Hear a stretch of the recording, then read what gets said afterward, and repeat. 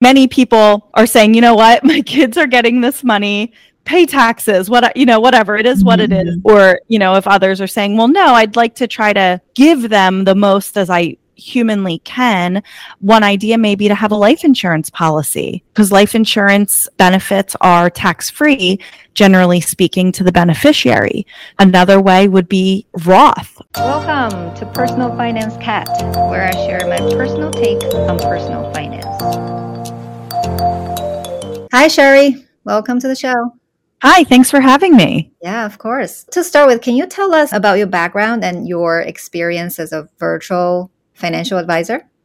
Absolutely. Yeah. I have been a virtual advisor really since COVID. I became a financial advisor before that, been in the financial services industry my whole career, but COVID really forced us to not see each other, right? And talk on Zoom like we're doing right now. And after many months, my clients and I realized, hey, this isn't half bad.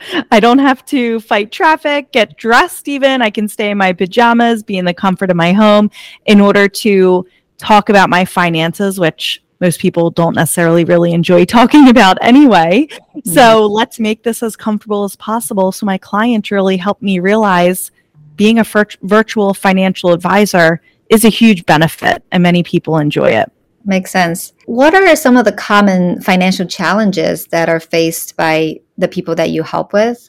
Yeah. So I like to say that my clients are bookends. So I'll do a lot of my work with millennials, young families. They're quite a few years into their career, but now they're making money. Student loans may be paid off or close to paying off, and we're full on adulting. And what do? I did what I was supposed to do. I went to college. I started my career. I'm making good money, but I was never taught what to do with this money or how to do the right things. Right. So that's about half of my clientele.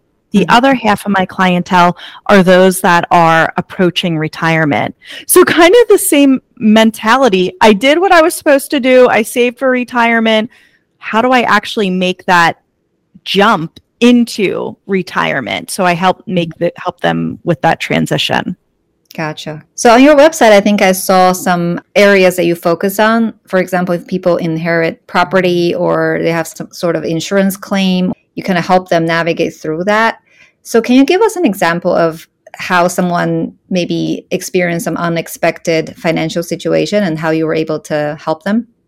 Absolutely. So in any type of inheritance, whether a parent passes away and leaves you money, or you have a settlement, or you receive a big bonus with your job that you may not have been expecting, or you just had a couple of really, really good years at work and you had a large windfall come to you, there are a lot of things to plan for.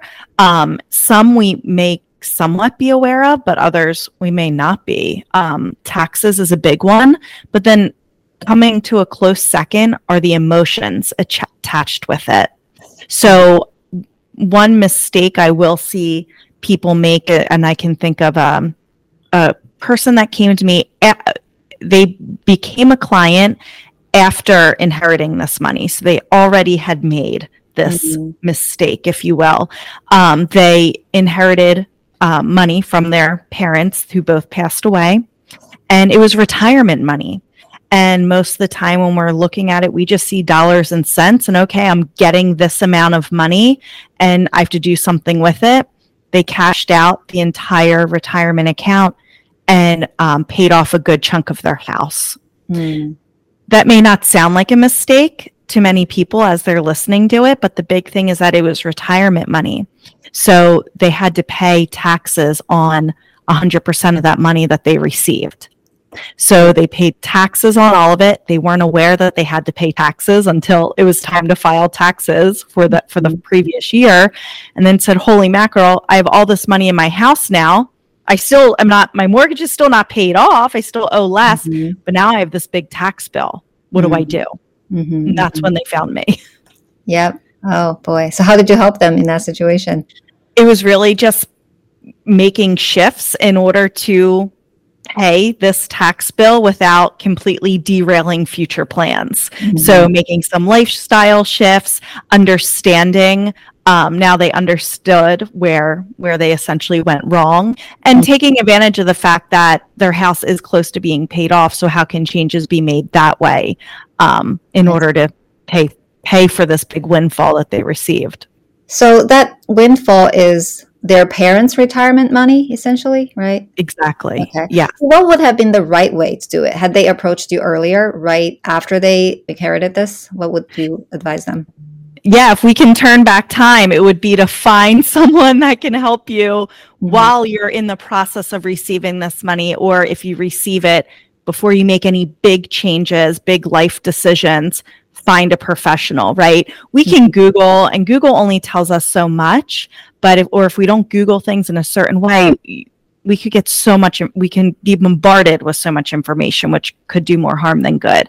So my advice would have been, one, let's understand this is retirement money. So you're going to, every withdrawal you make from it, you're going to pay taxes on 100% of it. Now, right now, with the Secure Act 2.0 that just came out last Christmas, we do have to have this account exhausted within 10 years. So it does have to go down to zero within 10 years. We don't have the rest of our lives to exhaust it the way we used to. So you will have a tax burden each year, but 1/10 is a whole lot more palatable than 100%. Right. So just coming up with a plan to understand we do have to drain this account down, but making sure we have the taxes to pay for it. I'm not sure if this is a question you can readily answer because it might be a very specialized area. I've been hearing about people putting certain assets in a trust. That seems to help people with inheritance. Do you know much about it? Can you maybe talk high level, if you do, what that means? And should people try to go that route to put things in trust so that when you pass it down to your next generation, it will help alleviate some of the tax burden? It could help as far as cleaning up the estate when both parties are to be deceased, or putting the assets in the trust can help that way. The estate could handle some of the tax burden as well. Retirement account assets, though, aren't necessarily for trusts because it's a retirement asset. So houses, after tax dollars, that all can make a lot of sense to be in a trust. And I'm not an estate planning attorney. I have to give that disclosure. So there's a certain point to where I could give advice, but retirement assets, it is what it is when you're inheriting money. Gotcha. If I inherit the retirement money from my parents and I'm already 59 and a half or whatever the cutoff is, would that help with getting some of the distribution at a lower tax rate or something like that?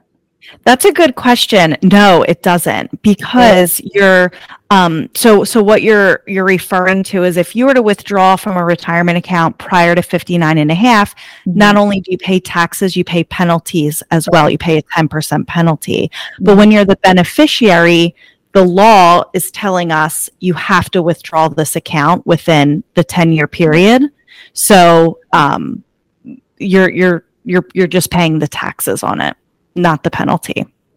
Interesting. Yeah. So I'm wondering what the person who has the retirement money should have done before they even pass it down to their descendants. So some ideas, that's a great question, right? So some ideas could be, many people are saying, you know what, my kids are getting this money, pay taxes, whatever it is, what it is, just be grateful you're inheriting something from me, right? Or, if others are saying, well, no, I'd like to try to give them the most as I humanly can. One idea may be to have a life insurance policy, because life insurance benefits are tax-free, generally speaking, to the beneficiary. So you could have a life insurance policy to kind of cancel out some of the potential taxes they would be paying. So that's one way. Another way would be Roth assets. So converting those pre-tax retirement dollars to a Roth. You as the retirement account owner would pay taxes on it. You'd pay the taxes, but then that would pass to your beneficiaries tax-free. Gotcha. No, I think all I'm hearing is you really need to do this kind of planning very carefully and given enough time to let it work through, right? A lot of people don't think about this. No, I mean, most beneficiaries, when they receive money, they burn through it within the first year. Yeah. So it can be a very emotional experience. One, obviously, when we're talking about inheritance, you lost a parent. That's emotional. You're them receiving this money, which can be emotional because it's like, some of my clients, when after they receive money, they're like, this feels weird. This feels weird that I have my parents' money now. I need to do something with it to honor them. And then, or other individuals may say, you know what, I'm going to get out of debt or fix my house or go on vacation, do all these things that I've been wanting to do and haven't been able to. And now that I have this windfall. So it is definitely an emotional time when you receive this money, obviously because of the loss of a loved one, but then you're having this windfall, which can create some emotions as well. So definitely speaking with someone that can remove the emotions, such as an advisor, is definitely a good place to start to help you also not make some mistakes that you could regret later on. Do you have any advice on how to find the right advisor? To find a financial advisor, and now, with advisors working virtually, you're not restricted to right where you live, right? So because you can meet on Zoom and all of that. So I would say, one, talk with the other professionals in your life, an accountant, if you do have an estate planning attorney, anyone like that. And then see if they can refer you to anyone in their network. Talk with your friends who are maybe in similar, or you feel are in similar financial situations as you, or maybe have a similar personality to you, and say, hey, do you have an advisor? Who do you work with? And ask for a referral that way.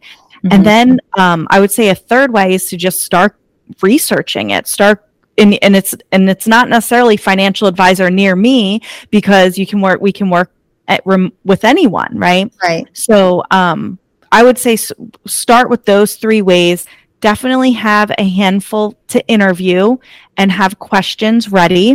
I actually have a blog post on my website, greenwaywealthadvisory.com, and it's questions to ask when interviewing a financial advisor and kind of some red flags to look out for. But when I am interviewing clients, I'll say to them, I need to be someone that you're comfortable with being like when something major happens in your life, I'm going to be one of your first 5 phone calls. So you better really like me, and conversely, we better really like that advisor, because they are going to be there with you when major life events happen. That makes a lot of sense. I also noticed on your website that you seem to have a focus on women to help them navigate through some of these challenges. Can you tell us what motivated you to focus on that specific demographic group? Well, obviously, I am a woman. I want to, and I'm a minority when it comes to the financial services industry, where there's not many female advisors or females in the financial services industry. I've been to conferences where I'm the only woman in the room, and it's intimidating, but it's often also not addressed.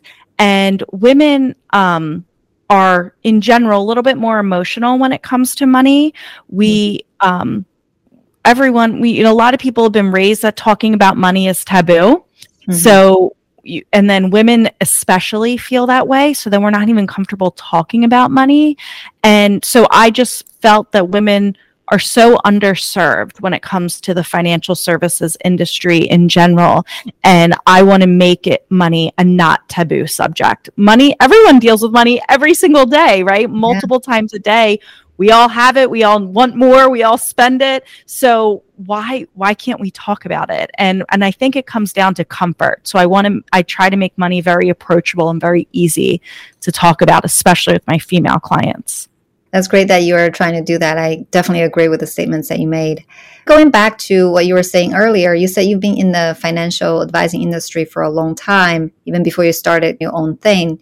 So were you in some sort of a corporate environment? Yes. So when I graduated college, I graduated with the intention on being a financial advisor, and I started working for a firm. And surprise, surprise, no one's giving their life savings to a 22-year-old blonde-haired girl fresh out of college. I was shocked. I couldn't believe it.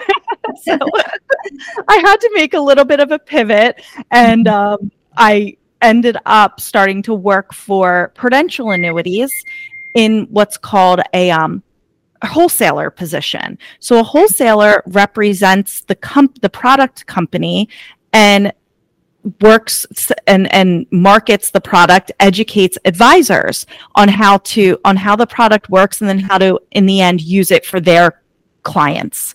So I did that for a couple of different firms for about 13 years. And I traveled, I've visited with thousands of advisors throughout the country, representing different companies in this wholesaler role, and spent thousands of nights in hotel rooms. And I always had the nagging, voice in my head going, Shari, like, go back to what your original intention was, and that was to be an advisor. So in 2019, after I had my third and fourth kids, I had twins. Wow. I started my own firm. So interesting timing, but I wasn't going to be able to leave for nights at a time with 4 kids at home. Right. Oh, wow. Yeah. I definitely understand that. I have 2 of my own, and it's already a lot. I can imagine how much 4 would be. You already probably have the experience and qualifications and certifications and all that before you even started, right? It sounds like you worked in very relevant industries. Yes. Yeah. So, and I had all the licenses, I had everything I needed.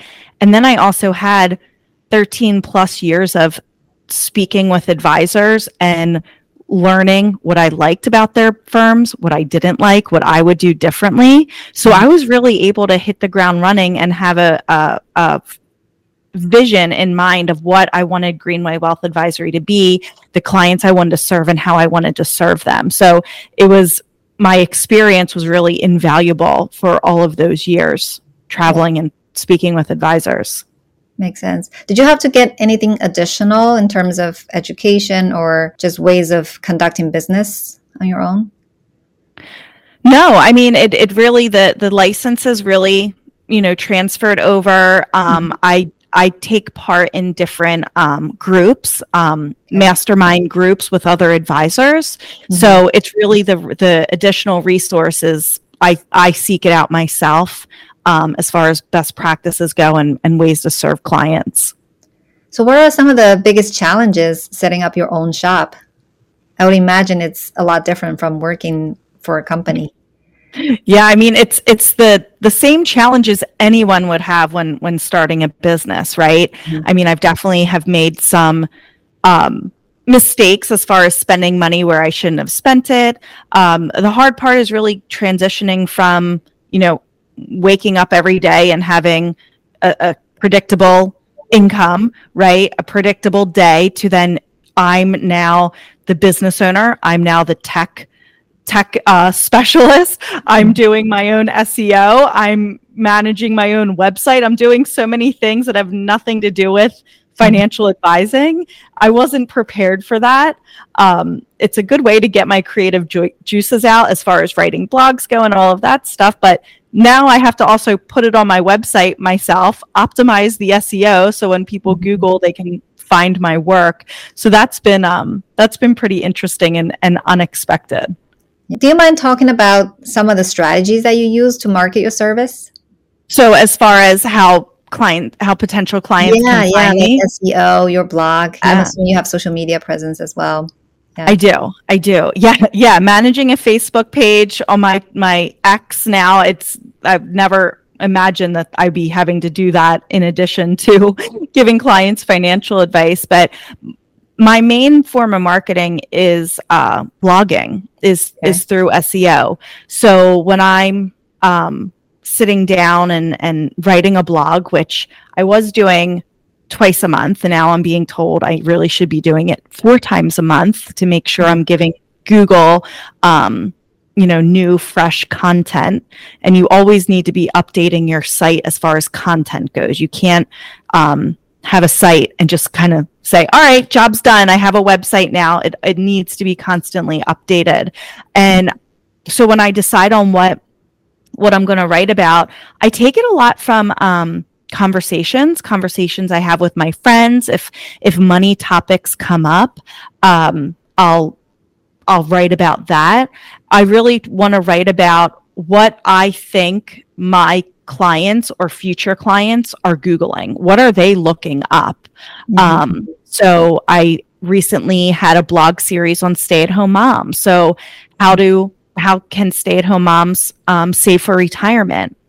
Because I have many friends that were working, had good jobs, and then they had that second, third kid, and they said, I'm going to stay home for a few years, but they still want to save for retirement. They don't want to get behind. So how much can we quantify a stay-at-home mom's value was another post in that blog series. Life insurance is a big question of how much should I have? So I really try to think like my prospective client in what they're looking up and what they want to understand, and writing about that. That makes sense. Yeah, because SEO is such a kind of a mystery to me. I've listened to some YouTube videos, I've taken some courses, but it just seems very hard. It's a lot of work. The algorithms are changed all the time by these large search engines like Google. I totally get it that it's hard. So maybe going back to your business, what have you seen as the number one mistake that especially women tend to make in their finances? I would say the overall number one mistake is not getting involved. And being involved, that's different for everyone, right? You don't need to know every single thing about where every dollar goes if you don't want to. Be as involved to your capacity, but you need to know where everything is. When women, it's statistics are there, women outlive men, and we will be making there's an 83% chance a woman is going to be the sole decision maker in her finances at some point in her life. So you need to understand what you have a little bit, enough, or at least who to call. I would say a big mistake is not getting involved at all. The second mistake I would say is not seeking help. It's a lot to go at it on your own. So you need to have trusted people in your corner to guide you through these big decisions and small decisions. You need to have someone you trust. So feeling like, okay, I am going to take an active part in my finances, and then feeling like you have to do it by yourself because, well, I don't even know enough to ask questions, or I don't even know enough to have these conversations. That's a pretty big mistake. It's just find someone that you trust. If you get that good feeling about them when you have the conversation, they're your trusted resource now. Yeah. So I think you probably partially answered my next question, which is, what are some of the practical, tactical advice that you can provide to people who want to overcome that, who want to be more financially savvy? Besides seeking help, besides trying to get involved, are there other tips that you want to share? Yeah. Listen to podcasts. Find podcasts that speak your language, right? So often I read personal finance books, and I read them because I enjoy them and I want to see what other professionals are saying.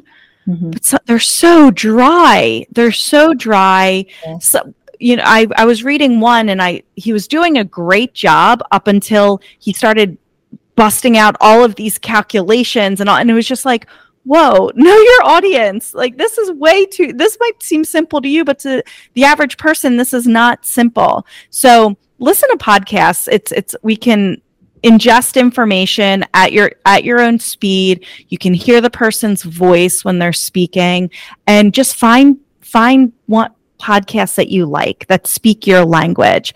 Do not wait to be an expert before you go and find help, right? It's never going to happen. So just get a feel of what you want to have a better understanding of, and talk to your friends about it. Again, we don't talk about money because it's taboo, but I can guarantee that if you were to say to a girlfriend, like, hey, do you know anything about this? They'll either say, yeah, I do. I just learned about this, or no, I have no idea. And then you both can seek that information together and kind of bounce questions, get more comfortable with talking about it. Yeah, that's great.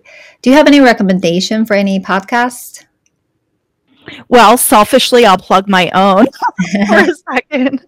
Yeah, I was just my podcast is called Money Chic, CHIC.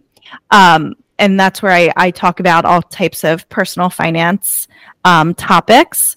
I really like Popcorn Finance. That's a fun podcast. It's real quick hits. There's a podcast, Optimum Finance Daily, where it's so simple, it's brilliant. She just reads articles, personal finance articles to you. And it makes sense because I don't have time to sit down and read articles, but I do have time to listen to an article being read to me. So it's brilliant. So those are some that I really enjoy listening to. Cool. Yeah. Do you listen to Dave Ramsey at all? It's funny. I think Dave Ramsey knew that we were going to speak today because somehow he ended up in my algorithm, and it was him interviewing or a caller called in that won the lottery but hadn't told anyone yet for like years. And he was terrified to tell his family or friends because he was afraid he was going to like go bankrupt as a result. So it was funny. I guess the algorithm knew that we were going to talk about inheritance today, but there's some things I do listen to with Dave. I do enjoy his debt snowball method. I do think that makes a lot of sense. Some things not necessarily I'll respectfully disagree with, but I do think that he has some good principles overall. Same here. Yeah, I don't think I agree with the completely no credit card, completely no debt kind of approach.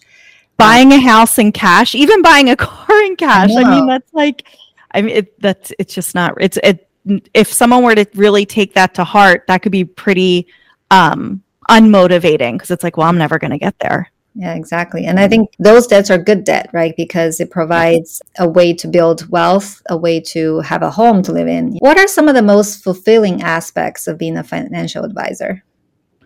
I can see after meetings, my clients' worries kind of just drift away.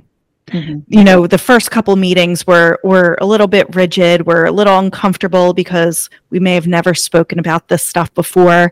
But then my clients will start to share things with me that they may have never shared with anyone about money personally, or just personally in their life. And it's really fun to watch the worries go away and the comfort start to build and the happiness come, and the smiles during the meetings are true and they're real. One of the best compliments one of my clients gave me was, my husband and I now, after working with you, we never argue about money. So we never did a lot to begin with, but it would happen, right? It was there. But now that we started working with you, as soon as money would come up and maybe we'd start to get our feathers pop up a little bit, say, just save it for Shari. We'll talk to Shari, we'll ask her, and that's it. And she's like, we don't argue anymore. And that's awesome. And how do you structure your service? Do you talk to them on a regular basis? Do you talk to them when needed? So I ended up, after some trial and error and after speaking with different advisors and gathering best practices, I created my own financial planning program. I call it Financial Foundations, and it's 10 items that everyone has questions on, they need buttoned up, they need a plan around in order to build wealth. Mm-hmm. And day one starts as simple as, how much money should you have in your checking account and how much money should you have in a bank account, an emergency fund. And the reason why I start there is, one, I get that question all the time. How much is too much? How much is not enough? How much should I have in my checking? So let's just talk about it. And I also found that clients would be intimidated by making other financial decisions because those little questions were unanswered. You can Google it, but you're going to get lots of different answers. Or it's also a feeling. Everyone has a number that when they open up the app on their phone, their bank app on their phone, and their checking accounts at a certain number, that number, there's a certain number that our stomach hurts because it's lower, right, than what it should be. Or we have a number that we look at and we feel really good about. And everyone's different, and Google can't tell you that. So we talk about that, because if every day you can open up your bank app and not have your stomach hurt, then finance is going to become a whole lot easier. So my foundations program is 10 items like that. How much life insurance should I have? How much should I contribute to my 401k? Is my 401k or 403b allocated appropriately? Where's my money going? Money in versus money out. So that we go through those 10 items over a 3-month period. So we're meeting at least 6 times during that 3-month period. And then after that, we're reviewing it at least annually to make sure where should you be, where do you need to go from here. Okay. And then are these clients mostly fit the profile where they have some sort of unexpected inheritance or something, and then they reach out to you, or they are more proactively planning for their finances in the future? They're a little bit of both. It's funny, a lot of sometimes it's come up that while my clients are in the program, they end up inheriting money, not necessarily expectedly, with a parent passing away or what have you. But most of the clients that reach out to me and enter my financial foundations program, they're like, okay, I'm an adult and I have kids, or I'm trying to build my wealth and I don't even know where to start. I see. A couple more questions for you before we close out. What are some of the book recommendations that you have? It doesn't have to be personal finance, because I know they can be dry, but what are some of the helpful books that you've found in your spare time? So I'm trying to picture my bookcase right now, and I can see all of my titles, but I'm trying to think of what they are. So there's a book. It's I believe it's called a Millennial Roadmap to a Rich Life. That was the book I was talking about, that the first half of it was strong, and then the formula started coming. So I would say the first half of that book is good, is helpful, because he goes through budgeting and all of that, and money in versus money out, explaining net worth, your own personal balance sheet. So I liked the conversation there. I Will Teach You to Be Rich. That's another good one. So those are the couple that come to mind that are pretty easy to read and provide some good information, not too overwhelming. Okay, cool. Yeah, I think I've read, at least I heard about I'll Teach You How to Be Rich. Yeah, he has some really interesting content out there as well, besides the book. Yes, I haven't read the first one, but I'll check it out. Sounds interesting. All right, so the last question, where can people find more about you? Yeah, so like I mentioned, my podcast is called Money Chic, but going to my website, greenwaywealthadvisory.com, that's where you can learn about me, learn about my firm, what I believe in, how I work with my clients. So greenwaywealthadvisory.com. Okay, great. Do you have social media? You mentioned a Facebook group? Yes. What is that? So I have a Facebook page, Greenway Wealth Advisory. And my Instagram is Millennial Money Advisor, the Millennial Money Advisor. Okay, cool. Yeah, I'll link all of these in the show notes. Thank you. Okay, great. Thank you so much for coming on the show, Shari. Thanks for having me. I appreciate it. Yeah, this was fun.